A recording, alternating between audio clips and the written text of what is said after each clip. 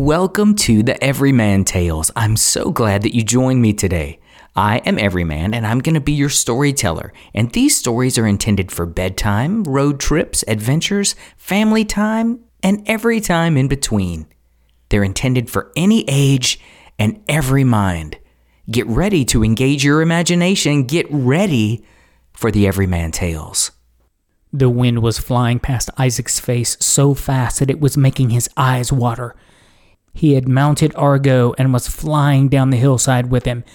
All he knew is that he had to get back to his house as quickly as possible. He had ridden into town at the same breakneck speed that he was flying through the woods with now, but this time he had the antidote safely secured in a knapsack around his shoulder. He just hoped that he could make it home in time.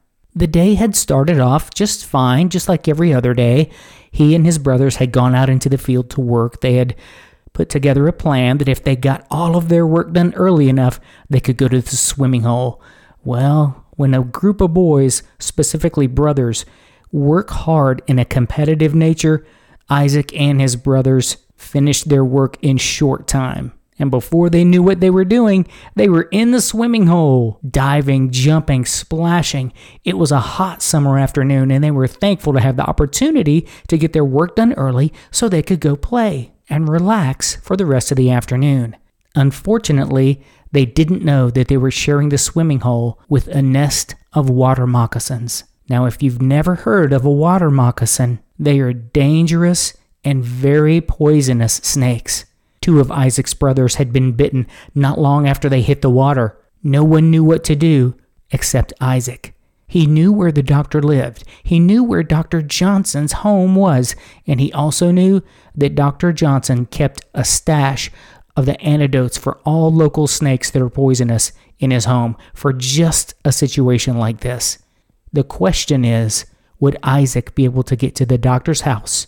Was anyone home at Dr. Johnson's house? And would he be able to secure the antidote and get back to his own home in time to save the lives of his two brothers? Fortunately for Isaac, and more fortunately for his brothers, the doctor was home. Isaac had torn in the front door without even knocking, interrupting Dr. Johnson's dinner and his family time. Of course, the doctor knew something was wrong immediately, and he asked Isaac what could he do to help, without even knowing what the problem was. Isaac quickly explained the situation. The doctor ran to his makeshift office, tore open his cupboards, and grabbed the antidote, handed him to Isaac, and said, "This is how you administer." He provided the syringes and everything Isaac needed in order to save his brothers' lives. Isaac ran back to his horse, jumped on, and tore through the woods as fast as he could possibly go. He was halfway home when he realized the time frame necessary for him to administer the antidote and save his brothers' lives, and it would be mere minutes of delay could cost his brothers their lives. He was in the final stretch to his home, flying down the hillside when he saw his father come running out the back door towards Isaac. He was ready to do whatever was necessary to save his sons' lives. Isaac, for the most part, dove off of his horse, landing both feet solidly on the ground, and ran inside the house with his father. He explained to his father what Dr. Johnson had said, how to administer the antidote, how to use the syringes, and exactly where to inject the boys. Isaac's father took the syringes, made sure to do exactly like the doctor had instructed Isaac. He withdrew the antidote into the syringe and quickly plunged it into the fatty tissue of his brother's thigh, injecting it as fast as he possibly could. He did the same for his second brother, and then the entire family could just sit and wait. The doctor said it would be a relatively short amount of time before his brothers would improve. Fortunately, the swelling went down, and they did indeed live.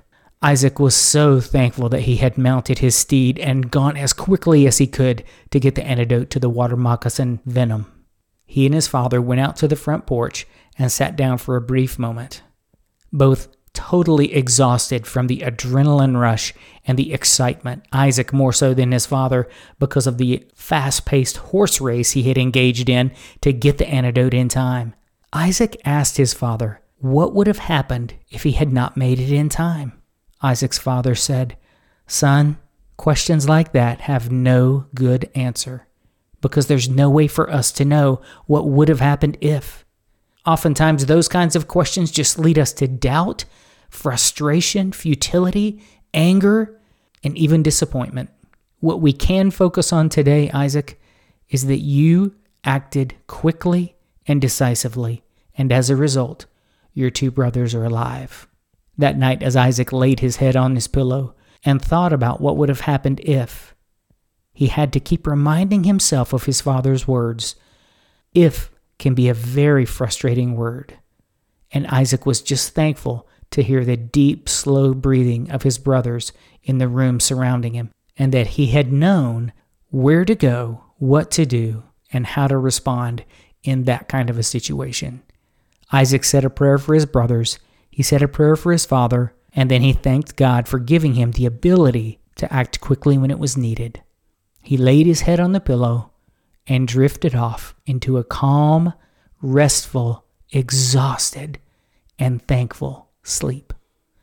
You've been listening to the Everyman Tales. Thank you for tuning in. And I just want to remind you that you can listen to the Everyman Tales on Apple Podcasts, Google Podcasts, the Podbean app, of course, Amazon Music, TuneIn, iHeartRadio, Player FM, Listen Notes, Podchaser, and Boomplay. That's a lot of opportunities for you to tune in to the Everyman Tales. And keep in mind, the Everyman Tales are intended for bedtime, daytime, road trips, or when you just need a good story. Thank you so much for tuning in today to the Everyman Tales. Until next time, engage your imagination.